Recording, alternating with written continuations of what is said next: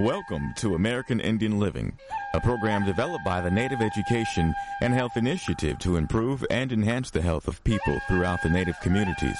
American Indian Living is hosted by Dr. David DeRose, a board-certified specialist in both internal medicine and preventive medicine. Dr. DeRose has a wide range of experience with Native health issues, and he's ready today to help you learn more about your health. Here's Dr. DeRose. Welcome to American Indian Living. I'm Dr. David DeRose. Today we've got a show that's really touching a sore spot in the lives of many people. It's an issue that affects people throughout Indian country and, of course, far beyond. We're speaking about what is really, in many medical professionals' eyes, an epidemic. It's an epidemic of anxiety, panic attacks, all the things that go along with it. We've got a fascinating guest to lead us on our journey today. His name is Dr. Ed Carlton. He's the founder of the Carlton Neurofeedback Center. Ed, it's great to have you with us. Thanks for having me. Now, just to kind of put you geographically where our listeners can have a picture of where home base is, Ed, tell us where you practice currently. I am due west of Washington, D.C., about 35 miles pretty much, as I said, due west, out of a place called Route 66. Okay. So any of our listeners out on the East Coast actually could, I shouldn't be any listener on the East Coast could easily drop by, I was going to say, but at least if they're in the D.C. area, you're readily accessible. Yes, I'm located in Manassas, Virginia. That's correct. So, Ed, you've got a doctorate degree. That doctorate is in chiropractic, correct? Yes, sir, it is. Now, that's not necessarily the normal route for someone to use to open a neurofeedback center. So give us a little bit of insight into your background and how you got into doing what you're doing. Well, that's a basically very personal thing as far as why I got into it. I myself have been bipolar my entire life. Mm-hmm. I spent, as many people who are bipolar, on medications well over 20 years. And in truth, I probably should have been on medications 20 years before that. Wow. I'm 61 years old, and I have now been drug-free following the use of neurofeedback training for the last 2 years as of February of this year. Wow. But what actually happened was I was attending one of our professional seminars, doing continuing education credits like everyone does with licenses, mm-hmm. and I uncovered this at a symposium. They were talking about it and doing presentations, and that's when I first got introduced to it. So this is really a new interest for you. You haven't been doing neurofeedback for decades. I have not, no. I've been doing it for about the last 2.5 years. So you've got a personal experience. You've been dealing with a bipolar disorder for many years. You've been on chronic medications, and something clicks. You're in a professional meeting with other chiropractors, presumably, and they're saying, you guys need to think about doing neurofeedback. That's correct, yes. Tell us what neurofeedback is. Okay. Neurofeedback training, basically, it's a cross between engineering, electrical engineering, and medicine. Okay. Most people are familiar with what an EEG is, an electroencephalogram. Mm-hmm. It's a way of measuring brainwave patterns in the brain. They've actually been around a long time. The first one was done back in 1924. That is However, a long time. Neurofeedback training does something slightly different. It's called a quantitative electroencephalogram. Big fancy terms. The easiest thing to call that will be a brain map. Okay. So first, someone comes to my office, and they are here. For example, we're talking today about panic attacks, which is an extreme form of anxiety. Right. And their concern is they wish to get off the medications they're on, or they wish to avoid medications if they're not on them already. Mm-hmm. So first we would do an evaluation, and then we would do an actual brain map. The map itself is not painful. The gear looks like a shower cap, basically, and it takes about a half an hour. You put it on, and typically most places use the same type of equipment that I use. You put gel in it, so it kind of makes a mess out of your hair if you're a pretty lady, right? But other than that, there's no pain involved. You sit quietly in a room, and we measure brainwave patterns with the eyes open and the eyes closed. With that information, we can evaluate how someone's brain is working. So let me see if I understand this correctly. Are you telling me, Ed, that by doing this, quote, brain map, using the sophisticated EEG equipment that you have, you could actually tell that someone has a tendency toward panic attacks? Is that actually possible? Yes, sir, that's correct. And how frequently could you do that? In other words, if I had 50 people who had panic attacks, 50 people who didn't. They're both acting totally normal. How accurate would you be able to say, hey, this one's got panic attack tendency and this one doesn't? Probably 90%. Really? That is impressive. Well, the real reason for it, it's not as much voodoo as it sounds like. As I said, the first EEG was done in 1924, so we literally have almost 100 years of data to look at for what people's EEGs look like. So if you have 700 million, and we've got at least that many, and probably many, many, many more, but data points to use, different times people have done EEGs, and they've been filed, and they've been used in studies, and they've been put in these large, big bases that you can use for comparison. The fact of the matter is, when you're using large enough sampling, then you can get fairly accurate estimating if someone's going to experience anxiety or depression or difficulties with ADD based on brainwave patterns, because you've got a fairly good idea of what a normal, quote-unquote, brainwave pattern distribution looks like. I mean, this is fascinating, and I think a lot of my colleagues, I know, we're sending people for EEGs typically when they're working with a neurologist, maybe for seizures, or they're having EEGs done if they have some kind of sleep disorder. But it's not really part of what I see, kind of general medical practice of sending our patients with mental health disorders to have an EEG, however simple or complex that EEG might be. Well, yes. The biggest reason, a neurologist uses the EEG somewhat differently. That's the key. The term is quantitative. And the reason being, what the EEG does for a neurologist, it gives them raw data so that they can examine the brain and determine if there's areas of lesions, or for example, someone suffered a stroke, you can find where it is based on the raw data itself, which is what it's used for in many cases. But what we use is statistical analysis, hence the term quantitative. So we're using it somewhat differently by doing the analysis and comparing the brainwave distribution from one person to that of others, and stating, okay, this person's brainwave patterns are whatever they are, X, Y, and Z, and compared to a demographic of the same person, a 37-year-old female, we've got 65,000 of them here, and this is what they are supposed to look like. However, those suffering with anxiety have these areas of concern. Okay. So, Ed, help us to really get our hands around this by telling us a story. What does it look like when someone comes into your office, they've got concerns? How does this all play out? Well, perfect example, a patient calls my office, and typically if it's panic attacks, they're usually quite concerned about getting in as quickly as possible. So we bring people into our office, usually same day if we can manage it, if not the second day or third day, depending on how quickly they can get there. I do an initial evaluation. And most offices, I believe, do about the same.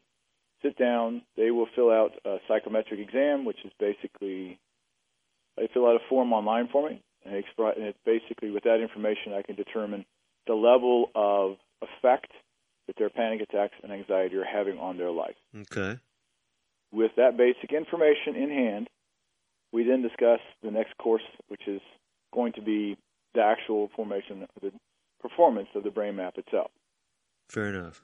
First of all, I like to explain to people when they come in what neurofeedback training is, what it isn't, what they can expect, how long it takes to make improvements, to explain neurofeedback training in detail so that someone who wants to embark on such an activity knows what they're doing before they get started. Just as we're discussing now, neurofeedback training is new. Not a lot of people are familiar with it.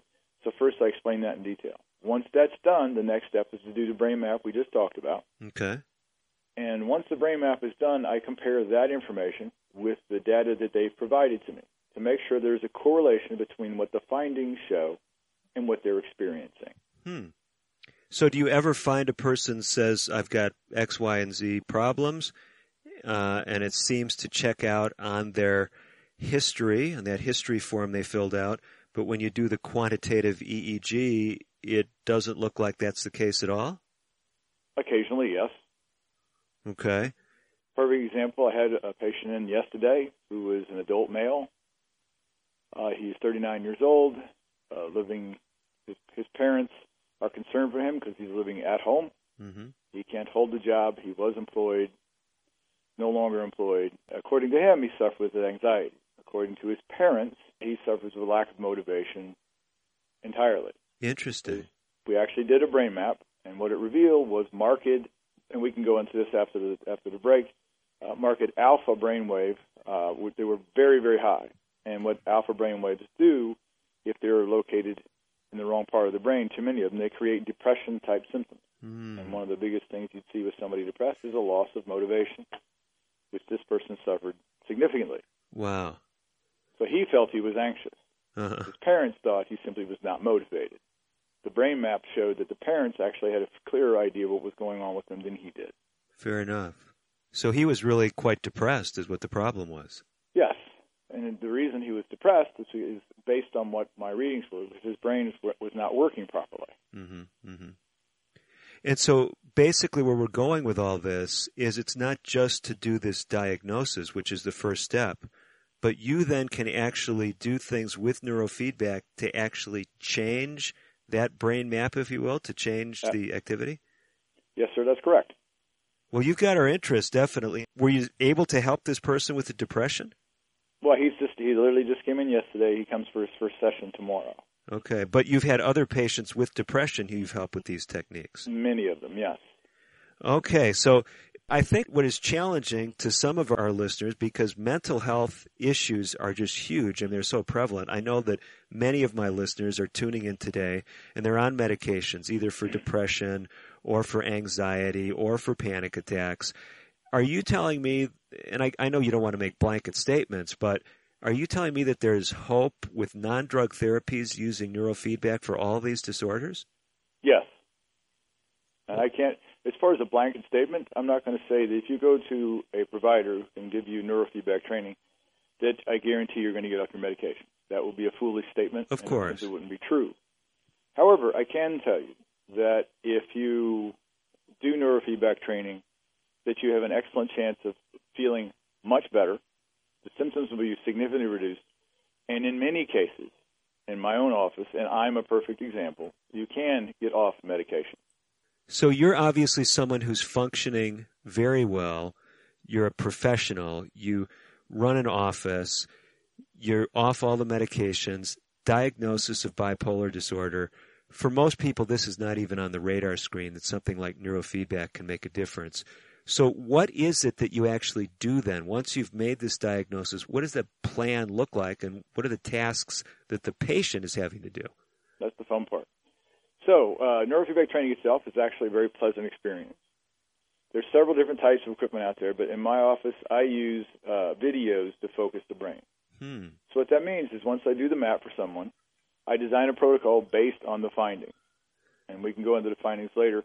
But depending on the findings, all the patient has to do is come into my office, sit down, relax, and watch a video.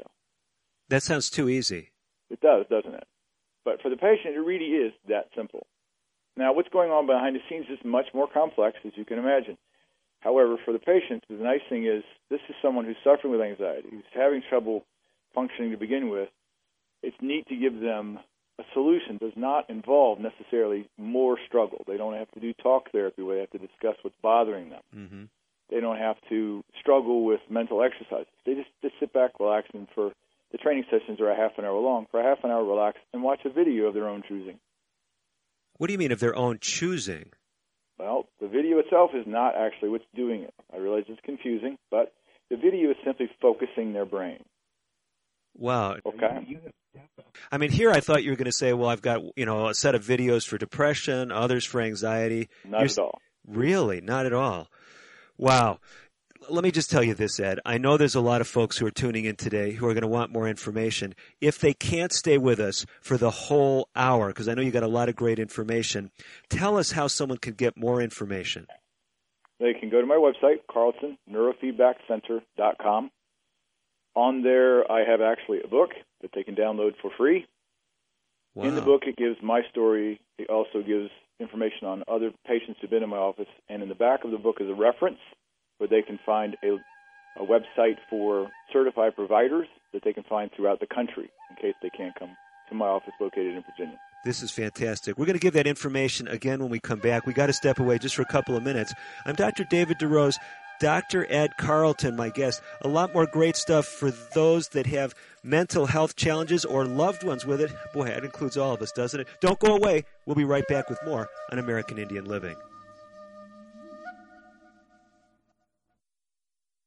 Today's broadcast has been pre-recorded.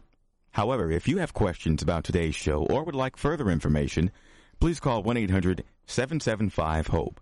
That's 1-800-775-4673. We'll be right back after this. This is Betty White. I know you don't need one more thing to worry about, but listen. High blood pressure can cause kidney damage, blindness, heart attack, stroke, and you can have high blood pressure even if you feel all right. 1 in 7 adults has it, but it's easy to get your blood pressure checked, and you can treat it if it is too high. So don't worry about it. Don't ignore it. Just see your doctor and check it out. For your free booklet, visit the Will Rogers Institute at wrinstitute.org and find us on Facebook and Twitter. Emergency medical unit, respond to 102 Maple Avenue. Possible stroke victim. When stroke occurs, you have 60 minutes to win or lose the race of your life. There are new treatments, but you must get to a hospital fast. If you suddenly feel weakness on one side, have trouble speaking, walking, or seeing, it could be a stroke. Call 911. Get to a hospital. Because how you spend the next 60 minutes could determine how you spend the rest of your life. Stroke. Know the signs. Act in time. A message from the National Institute of Neurological Disorders and Stroke. If you receive disability benefits, keeping Social Security informed is key. Keeping us informed minimizes the chance that we learn about something later that could negatively affect your benefits.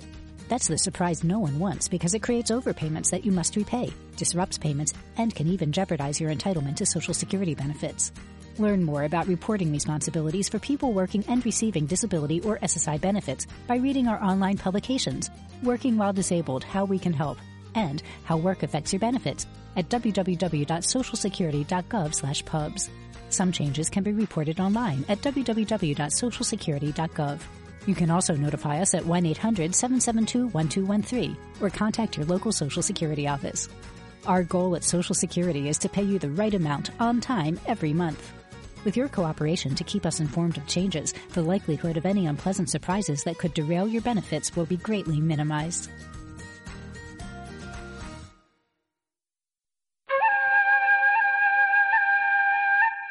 You're listening to Dr. David DeRose on American Indian Living. Your comments and questions are welcome. Call now at 1-800-775-HOPE. 1-800-775-4673. Here again is Dr. DeRose. You're back with Dr. David DeRose on American Indian Living. We're talking today about a fascinating topic, fascinating to me at least, and I'm sure to many of you. It's called neurofeedback, and we're talking with Dr. Ed Carlton. He's a doctor of chiropractic medicine, but he's also a certified neurofeedback, what do they call it, therapist? Is that what you're... The term is provider. Provider, okay. Yeah. And you run the Carlton Neurofeedback Center there in the D.C. area. We were talking, Ed, about basically how someone gets involved with doing that, coming to a neurofeedback center like yours.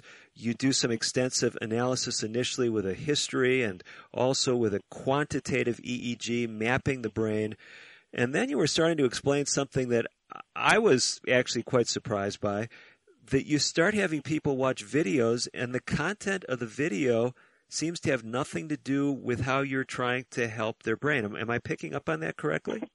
That's always the biggest surprise my patients have. Yeah, the video itself has virtually nothing to do with it. For example, I have a lot of autistic children, and Thomas the Train's big with them. I'm not quite sure why, but they love that. And the fact of the matter is what I need for them to do is focus on the video. The content of the video is only important as far as it is to keep someone's brain focused. For example, someone comes to my office, they suffer with anxiety. I'm not going to be able to help them if I tell them they have to watch a video they have no interest in. Okay. Because it's the interest in the video that we use for the neurofeedback training itself. So think about this, okay? You're sitting in an office. In our office, we have nice leather chairs. They sit comfortably.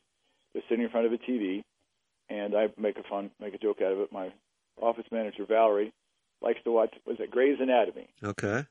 She seems to like that. So she does training in my office, and that's what she watches, which is fine. But the thing about it is, as long as her brain is focused on the video, I can use that. So while you're watching the video, we already have a map, so we know where your brain is going too fast or too slow, depending on what the findings were. Well, we would have 2 sensors placed on your scalp and then another pair of clips placed on your earlobes. Now, what this does is, what we're doing is measuring the brainwave output. I want to make it clear to your listeners, we're not putting anything in. We're simply measuring how the brain is working. Okay, so you're measuring electricity, not putting electricity into the brain. Correct. Okay. We're measuring in real time how their brain is working while they're sitting quietly watching a video. Mm-hmm. Now, anybody who suffers with a brain-based disorder, such as anxiety or panic attacks or depression, if they sit down and watch a show, they have a difficult time controlling their thoughts. Well, they're going to have the same problem sitting in my office. Okay. So while they're watching the video, we're measuring it. When the brain cycles up and it starts going too fast, which it will, the movie itself goes dim and the sound goes down. What the patient noticed is it flickers. There's no pain involved. They just noticed that it flickers. Well, the neat thing about that is the human brain's amazing. If you do that and the person's interested in the video, doesn't matter what's on it, as long as they're interested in it, then their brain comes back into focus. And it slows down. Now, imagine this. Most of your readers have ridden bicycles. Most of them know how to ride a bike, I'm assuming. I'm sure. So think about this. When you first got on a bike, were you good at it? I wasn't. Yeah, well, neither was I as far as that goes. So that being said, right, you get on the bike, and maybe your dad or your mom there's with you. Maybe you start out with training wheels. Do the training wheels for a while, then you get on it, and there comes the day, and they come out with you, and they're holding on to your back, and they're telling you don't lean too far right, don't too far left, and you get on the bike, and the first thing you do is ride down and you crash. Well, that's typical. But after a while, you keep at it, and you get to the point where you can ride the bike. Now you can ride the bike and chew gum and ride the bike and talk to your friends and look around and take your hands off the handlebars and just keep cruising. Well, most people don't realize this, but that's a natural process. It's called operant conditioning. Okay. That's exactly how neurofeedback training works to retrain someone's brain who is thinking anxious thoughts all the time, but the anxious thoughts they don't want. With neurofeedback training, we can change the brainwave distributions, and by doing that, we change the cause of the anxiety in the first place. So let me see if I'm following along with you, Ed. Basically, if someone walks in, they've got an anxiety disorder, they're having panic attacks. When you did that initial brain mapping, you found certain brainwave activities, perhaps in certain regions of the brain, that said, hey, this guy definitely has an anxiety disorder. When they're watching the video that they're interested in, as long as they're not engaging in anxious thoughts, as long as they're just focused on the video, everything's great. But then if they start thinking about, oh, what if when I go home, when I get on the subway, whatever, when I'm taking the train, and they start worrying about stuff, then the video is going to start flickering and the volume's going to go down. Am I picking up on how this works? Essentially, that's correct, yes. And then their brain, wanting to watch the video, stops worrying about the trip and says, I got to focus back on this program, and those anxious thoughts dissipate. Is that kind of the idea? That's exactly how it works, yes. Interesting. So you basically have a different cue, if you will, for each patient as far as what's going to cause the video to flicker? That's correct. The thing about it is, each one of these programs are unique to the individual. That's one of the things that needs to be made clear, I suppose. Each brain map for each individual is unique, just like everyone's EEG is unique. We may compare it to a database with normal and non-normal so we can get a comparison to get an idea. But just like a regular doctor like yourself would say, okay, the blood pressure is supposed to be around 100, 120 over 80, right? That sounds for better. A regular person coming in and they're calm and they're relaxed. We all know it changes depending on age and that kind of stuff, but that's considered to be normal. So if somebody comes in with their blood pressure is way out of range, you know they have a problem of some form. Obviously, it takes a doctor like yourself to determine what it is. But in my office, they come in, I do their brain map, and I say, okay, you're having anxiety disorder. Now, there are 4 basic brain wave types: delta, theta, alpha, and beta. That's the slowest to the fastest. They're present at all times in the brain. The key is they're present in different ratios depending on what you're doing. Okay. So basically... So think about it this way. If you're sleeping comfortably and you're resting, the delta brainwave percentage is going to be much higher. It's the slower one, and your brain is at rest, and that's what's supposed to be present. The beta brainwaves, unless you're in REM sleep, most people are familiar with the eyes moving quickly, is less because your brain is asleep. However, let's say it's 2 o'clock in the afternoon, and you suffer with anxiety. Well, what happens is people with anxiety, the beta brainwaves are the faster ones, and they're present pretty much at all times if you're thinking coherently or cognitive thoughts, such as you're doing a math problem, or you're a student and you're memorizing something, or you're at work and you're trying to solve a problem or working on an Excel spreadsheet possibly. Well, those are good uses for beta brainwaves. However, recurrent thoughts that are not good, which most people suffer with anxiety, they have what's called recurrent run-on thoughts. They get that thought in their head, the world's coming to an end, or this is going to happen, or this other terrible thing is going to occur, and it recurs again and again and again, and they can't shut it off. That's going to show up when I do a reading as excessively high beta brainwaves, usually on the right-hand side of the brain. Does that make sense? Well, I hear what you're explaining, but why would it be on the right side and not the left? Well, this is a simplification, but typically the right-hand side, you're going to see more with feelings, spatial organization, that type of stuff. And usually the front right lobe of the brain, the frontal lobe, is going to be responsible for these types of feelings. Okay. The left-hand side is more for logic, although the whole brain is used in everything. This is a simplification, but it pretty much bears out to be true.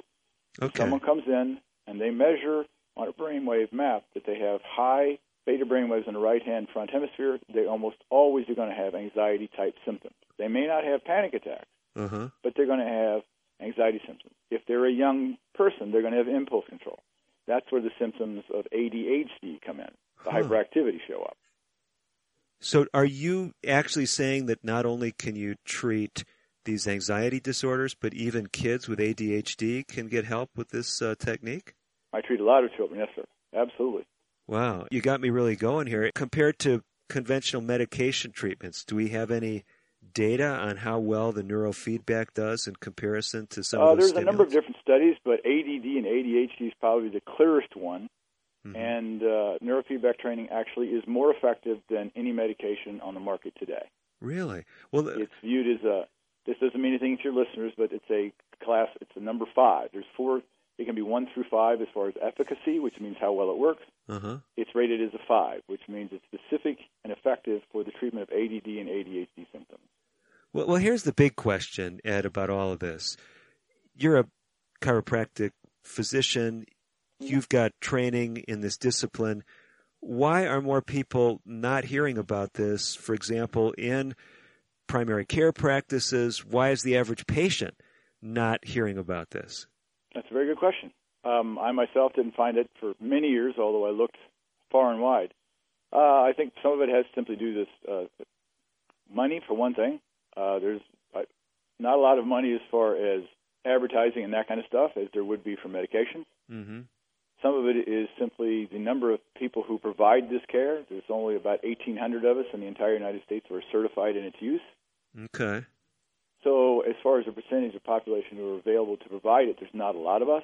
Then some of it, in all honesty, is a lack of knowledge. Folks like yourself who are regular medical doctors, you have extensive training in a lot of different things. But if it's not gone over in the schools and it's not taught in the curriculums following that, there's no way that someone like yourself would know to even try it to begin with. No, granted. Well, we've got to talk more about this, Ed. We have to step away just briefly. I'm talking with Dr. Ed Carlton. He is actually the founder of the Carlton Neurofeedback Center, and he's sharing some amazing things about an often overlooked source of help, whether you've got anxiety issues, whether you've got other mental health challenges. He's definitely got my interest at looking more at neurofeedback. He's going to have some more excellent information coming up in the second half of the show. Don't go away. We'll be back with a lot more on today's edition of American Indian Living. Stay tuned. American Indian Living will continue in a moment. If you have questions or comments about today's pre-recorded broadcast, please call 1-800-775-HOPE. That's 1-800-775-4673. So, you want to be a hero. Here are some ways to get the job. Hunt down that killer shark. Or run into a burning house to save a kitten. Luckily, there's an easier way to become a hero. Call 911 if you see someone experiencing the symptoms of stroke, sudden weakness on one side, or trouble speaking, walking, or seeing. Stroke. Know the signs. Act in time. You'll be a real hero. A message from the National Institute of Neurological Disorders and Stroke. Can you guess what's going on here? It's Kids Getting Fit. Studies show that children and teens who get at least 60 minutes of physical activity a day reduce the risk of obesity, heart disease, anxiety, and increase their overall mood. So, whether it's around your neighborhood or at school, just get out and play. For your free booklet, visit wrinstitute.org or call toll-free 877-957-7575 and find us on Facebook and Twitter. The Will Rogers Institute since 1936. My name is Tom Thornton. And my name is Cindy Thornton. We're retired, and this is how we live United. We decided to volunteer with United Way at our community free health clinic. United Way is how we contribute, because we know our time and money are going to the right places. Judging by the thank yous we get at the clinic, I'd say we're doing the right thing with our retirement, too. We're Tom and Cindy Thornton. We volunteer at our community free health clinic. We don't just wear the shirt. We live it. Give, advocate, volunteer, live United. Go to liveunited.org. Brought to you by United Way and the Ad Council. Diabetes affects more than 29 million Americans. If left untreated, diabetes can lead to serious health problems such as heart disease, stroke, blindness, and kidney disease. Your family's health history can be an important factor in determining your risk of developing diabetes. The National Diabetes Education Program wants to help you and your family. Do all you can to prevent or delay the onset of type 2 diabetes. Visit yourdiabetesinfo.org to learn more.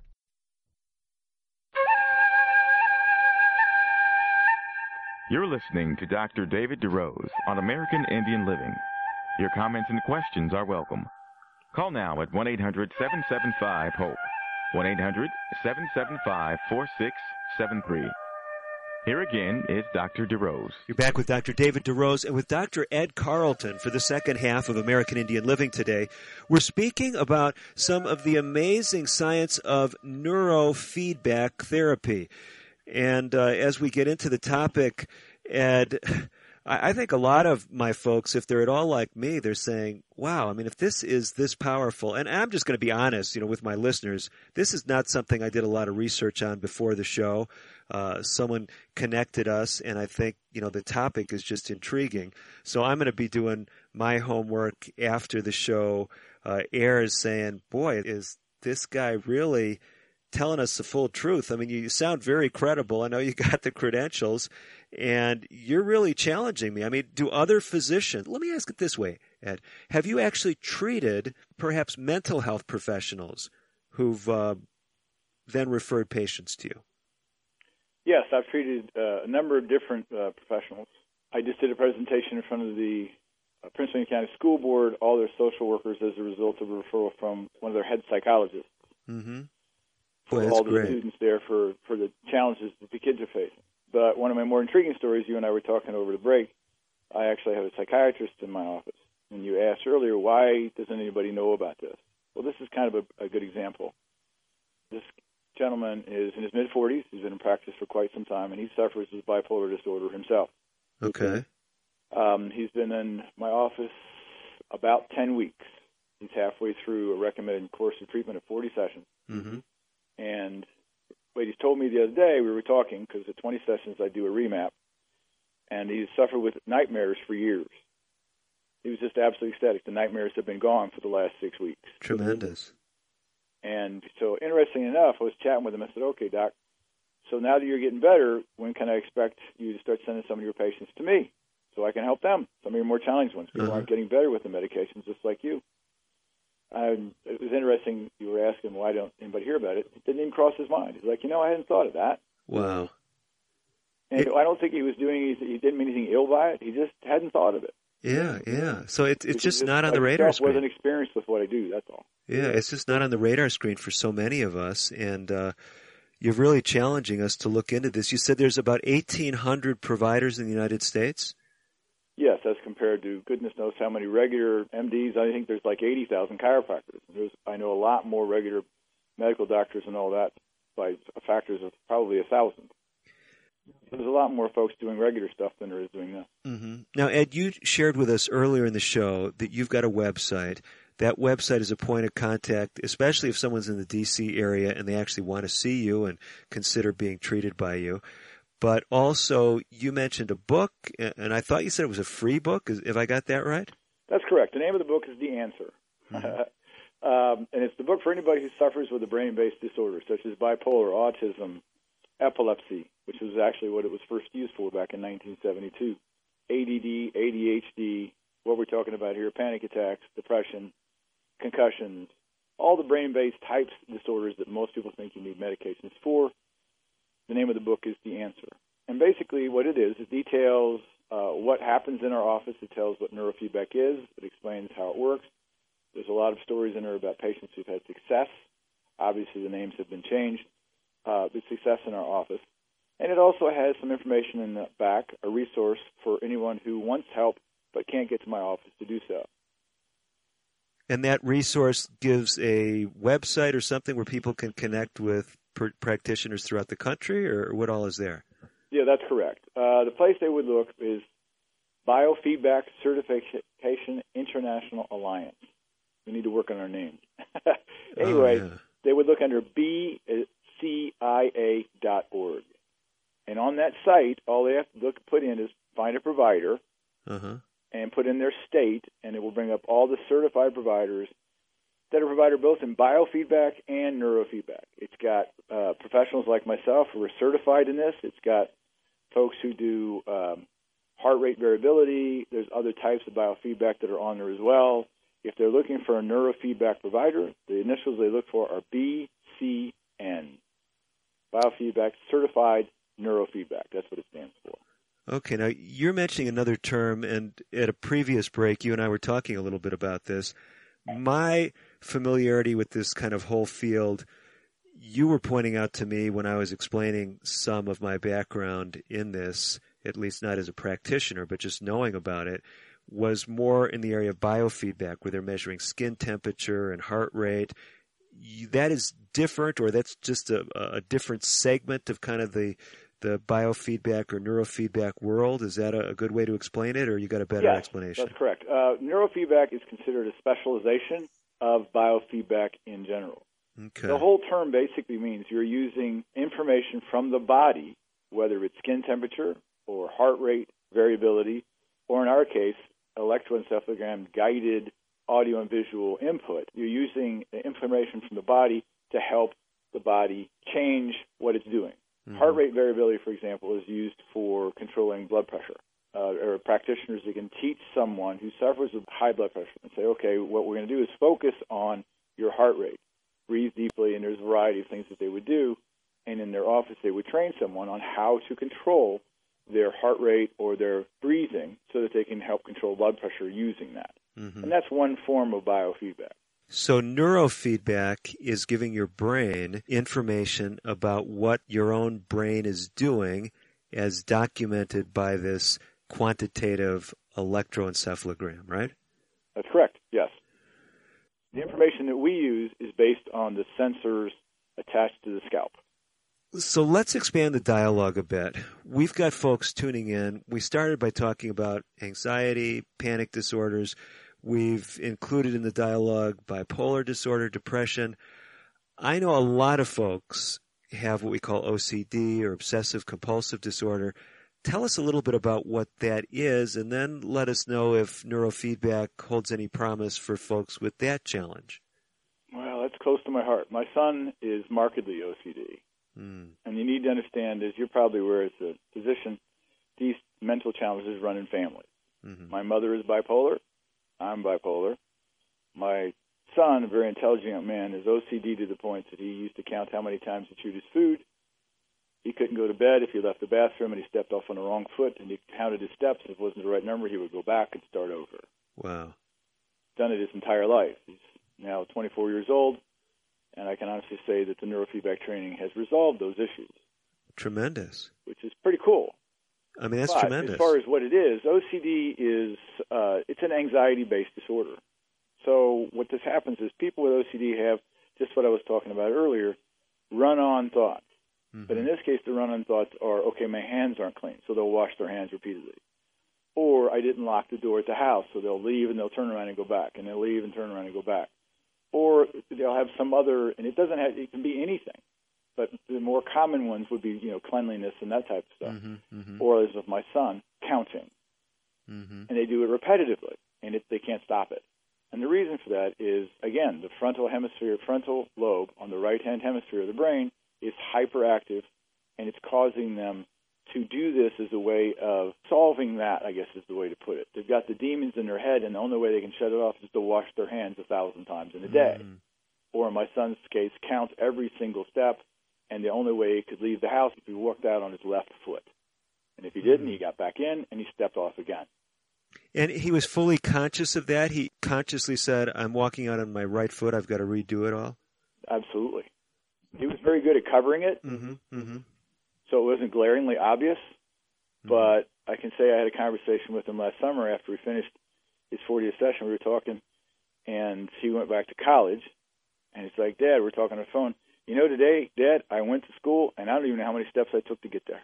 Wow. I'm like, really? Now, for anybody else, who cares? I don't know how many steps I've taken. You know, doesn't matter. Doesn't make a difference. But for him, it was a big deal. Yeah, obviously. You know, is this how other people live, Dad? I said, yeah, that's kind of how it works. So you gave us a lot of initials for organizations, for certification, but people that are tuning in today, they don't need to remember all those details. They just need to know that if they go to your website, and I've got it here in front of me, it's CarltonNeuroFeedbackCenter.com.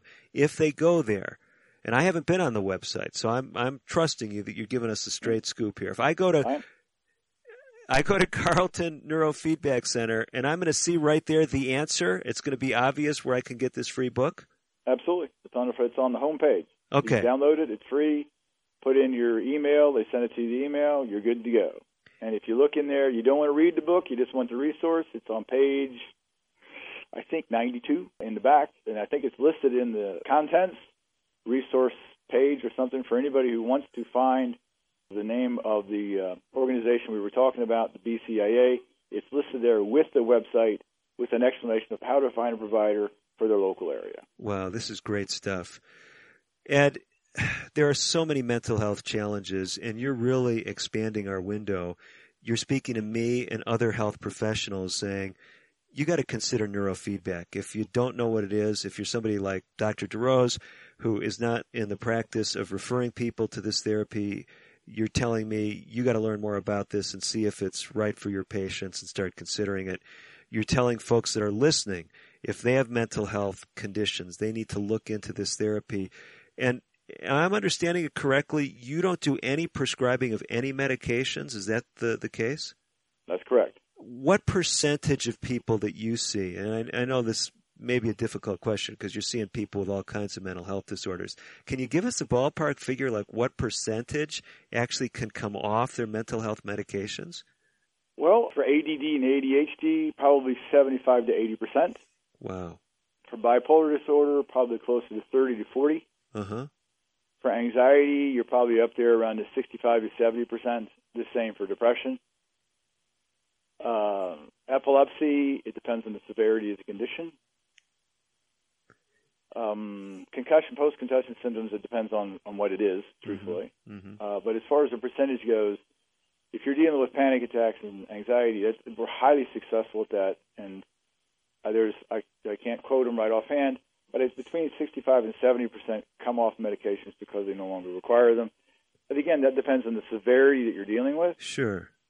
But all of them gain benefit from it. I am a pretty good example. Medications for 22 years, and I no longer require them. Well, the other thing that you've mentioned now a couple of times that is actually astounding to me is you actually can help people with epilepsy with this technique, huh? It's actually the first thing that neurofeedback training was used for in 1972. Really? And they actually got significant results without medications, just using neurofeedback? The research, it's one of the better known ones. You can actually, if anyone wants to do it, they can Google neurofeedback epilepsy 1972, and this case study will come up. It's actually within, I admit it, our very small group, fairly well known. But the lady not only got better, but she previously could not drive, and after 3 months got her license, and subsequently went on to become a proponent of neurofeedback training over the rest of her life. Wow. Ed, this is amazing stuff. Again, Ed's website is Carlton, neurofeedbackcenter.com. We've got a final segment coming up. Ed's going to share another story with us that I think will captivate you and even bring this more right down to home, because it's dealing with a challenge that we're hearing a lot about today, and something that may not be on your radar screen as far as neurofeedback therapy. We've got that one last segment. Don't go away. You want to catch it? We'll give out the information one more time for Ed's free book and resources. Stay tuned. Today's broadcast has been pre-recorded. However, if you have questions about today's show or would like further information, please call 1-800-775-HOPE. That's 1-800-775-4673. We'll be right back after this. One day, I'll teach chemistry to kids. I'm going to be an architect. My dream is to be a chef. At the U.S. Department of Education's Office of Federal Student Aid, we provide more than $150 billion each year in grants, loans, and work-study funds, making higher education possible for anyone at any stage of life. I can go back to college. I can change careers. I can make a difference. Federal Student Aid, proud sponsor of the American Mind. Learn more about money for college at studentaid.gov. Diabetes is a serious disease that runs in families. If your parents or siblings have type 2 diabetes, you have a greater chance of getting the disease. If you're African American, Hispanic, or Latino, American Indian, Alaska Native, Asian American, Native Hawaiian, or Pacific Islander, you also have a higher chance of developing the disease. The National Diabetes Education Program wants to help you understand your risk. Visit the NDEP website at yourdiabetesinfo.org for diabetes prevention tools, including the Family Health History Quiz. It started off as a normal day. I felt fine when I arrived at the plant. Ruth Junius's life was about to change. Then I dropped my keys. They kept slipping out of my hand. My arm felt numb. A coworker asked me if I was okay, and I couldn't speak. I started to get scared. Ruth was having a stroke. People around her weren't sure what to do. They thought I should go home or lie down, but I knew something was very wrong. I wrote 911 on a piece of paper with my other hand, and someone called for me. Because everyone acted quickly, doctors at the hospital were able to give Ruth treatment that started to reverse the symptoms. Within a few minutes, I was talking again. I didn't know a thing about stroke before I had one. Now I make sure that my friends and family know all the signs of stroke, so they'll get help fast if they need it. No stroke. Know the signs. Act in time. Call 1-800-352-9424 for more information. Brought to you by the U.S. Department of Health and Human Services, National Institutes of Health. You're listening to Dr. David DeRose on American Indian Living. Your comments and questions are welcome. Call now at 1-800-775-HOPE, 1-800-775-4673. Here again is Dr. DeRose. You're back with Dr. David DeRose for our final segment of today's edition of American Indian Living. Dr. Ed Carlton has been my guest from the beginning of the hour, and we're going to launch into a discussion right now that may be quite sensitive. If there are younger listeners that are tuning in, this might be a little bit, may not be appropriate. I'm not sure quite how much detail we'll go into, Ed, but I know you've worked with some really challenging areas, and one of the things that's been grabbing a lot of attention in our culture is abuse. That includes in the workplace, in the home, sexual abuse, other forms of abuse. You actually have some experience dealing with that and making a difference using this technique. Tell us at least one story. Okay. Well, this is one of my favorite ones. I've treated a number of them, but this is one I can honestly say I saw a very decisive victory. At least I felt it was a victory. Mm-hmm. I had two young men brought into my office, the two brothers. Both had been victims of sexual abuse by their mother's boyfriend. Several years earlier. The mother's boyfriend was currently in the hospital at the time they were brought in. They were brought in by their father, who was obviously separated from the mother. Okay. And when they were brought in, the father's concern was the oldest was very shy and withdrawn, and the youngest boy was acting out and having trouble at school with all the reasons you could possibly think of. Now, the father did not know anything about the abuse at this point? No. He was fully aware of it. The person involved, the person responsible was in fact in jail. Oh, okay. They'd already charged him And in fact, the boys were responsible, going to have to testify against this man. They started with me about a year ago, and about 7 months after they first started with me, the trial had been set for them to testify against the man responsible for the abuse in the first place. The biggest concern for the father was the oldest boy was very withdrawn, as I said, and not communicating, and it was necessary for his testimony in order for the person responsible for it to be brought to justice. I see. So here's a kid who's been a victim. He not only does not want to talk about it, he can't talk about anything hardly, right? He's just kind of in his own cocoon. He's very incommunicative. And he'd been in talk therapy for several years, as you can imagine. They'd uncovered the crimes about 2 years earlier to this. Okay. Wheels of justice grind slowly, so this is where we were at the time they brought him into me. So what happens during the course of therapy? Do you actually see improvement in the young man? Yes. Actually, quite a bit of it. In both cases, the younger boy, unfortunately, not quite as much. However, the older brother, at the time he came in, was 13. As I said, withdrawn and not speaking to many people. Over the course of 15 weeks, the sessions are done twice weekly, so it was 30 sessions. He opened up. He started communicating much more. He actually joined his baseball team, which was really cool. And to make a long story short, I realize we don't have a lot of time. His last visit with me was 2 days before the trial date, and we had a quiet conversation, and I knew what was going on because his father had told me, and I recommended that he do his best. I use much stronger words than those, but in the interest of the show, I won't say that, but I told him go do his best and see if he could get this man brought to justice. About 6 days later, I get a call from his stepmother, married to his father, and she was ecstatic. And she said, Dr. Alton, I want you to know that the man responsible got 30 years. Wow. And you've got a young man, a victim who wasn't functioning, was withdrawn. Now he's interacting with kids. He's playing sports. He's acting more like a normal kid again, huh? I can honestly say I think he's going to be okay. He had the opportunity to speak out. He was capable of doing so. He looked me right in the eye, shook my head firmly, said, I'm going to do it. And I'm fairly confident that young man is going to be okay, despite what he went through. Wow. So basically, we're talking, Ed, about a resource that has, well, I was going to say slipped off the radar screen. It hasn't been on the radar screen for many of us, neurofeedback therapy. And you've been expanding my mind the whole show. I mean, from epilepsy to anxiety to, you even mentioned autism in the equation. Does that really get help with this too? Some of the results I get with my autistic kids are astounding.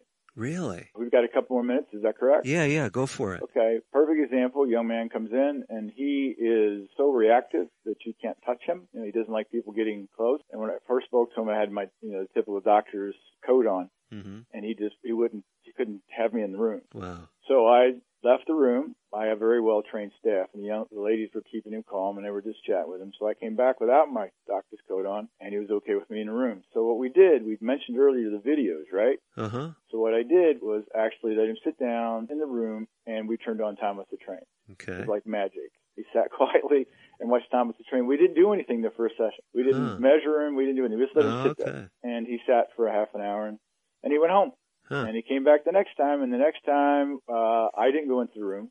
I designed a protocol based on his symptoms, and the ladies set up the equipment. We didn't do a brain map initially. We just set up the equipment, and the equipment is very non-invasive. So as long as we put the Thomas Train on first, he was okay with it. He sat quietly and watched the video the entire time. After 10 sessions, we were actually able to map him. Okay. I determined that the protocol I was using was correct. After 40 sessions, the young man actually would talk to me. He gave me high fives in my office with my coat on, by the way. Says hello to my staff on the way in. My receptionist's name at the time was Lindsay. Ray is my assistant. He'd come in, hi, Ray, how are you? The improvement was amazing. The neat thing about the autistic is we're opening up their lines of communication. I want to make it clear we're not curing autism. I'm not making that claim. But what you're doing by opening up communication is then all the other stuff that you're working with works so much better, whether it's therapy or whether the parents are talking to them, whatever it is. So here's probably maybe the most difficult question I'm going to ask you. And maybe it's even not possible for you to give me an unbiased response. But are there people with mental health disorders or mental health challenges, depending on how we want to label them, that can just X neurofeedback training off the list? Are there some Yes. people? Good. Okay. Well, tell us. It's a matter of severity. For example, Okay. my father died of Alzheimer's this year. Uh-huh. The fact of the matter is it's great for cognitive decline, but if it's allowed to go too far, neurofeedback training is too little too late. Okay. But even You're early. dealing with somebody who is, I have some schizophrenic patients, Uh-huh. but it is not recognized as treatment for that, and I don't recommend it for that. And again, it's a matter of severity. If you think about it, it's very much like going to a personal trainer. Okay, I need to lose weight. Well, you're 700 pounds. You can't start here. You've got to do something else first. Does that make sense? A little bit. Let me see, though, if I understood one of the implications of what you were saying, Ed. Were you saying that early in the process of dementia, neurofeedback training can help? Yes. It's excellent for helping with cognitive decline, Uh-huh. but I'm not stating it's a cure. But what happens, it's very much like it's exercise, right? Okay. But the neat thing about neurofeedback training is it's exercise for the brain, and it actually can get the brain working much more efficiently. And if you don't have underlying physiological issues creating challenges, then very often you can stave off the cognitive decline for much longer using it. Yes, just as proper exercise and diet can help someone with diabetes remain much healthier. Wow, this is just great stuff. So basically what you've done is you've expanded really our whole perspective, I think, today on mental health disorders. You said really there's another tool in the toolkit that we need to be considering, and it's neurofeedback. Ed, for those who may have just picked up the tail end of the show, they don't know how to get a hold of you. If they're in the D.C. area, maybe they even want to drop in and be evaluated, or they want to get a copy of your free book wherever they are in the country or the world. Tell us again about your website and what all is there. The name is CarltonNeurofeedbackCenter.com. On the front page, home page, all they have to do is leaf down, go to where it says download the book, and they can get it right there. And the book is called The Answer. Have I got that much? That's correct. Yes, sir. So that book is kind of the roadmap if people want to learn more about what neurofeedback therapy is, and it then also has these important websites and contact information for people to get connected with a therapist anywhere in the U.S., correct? That's correct. Wow, Ed.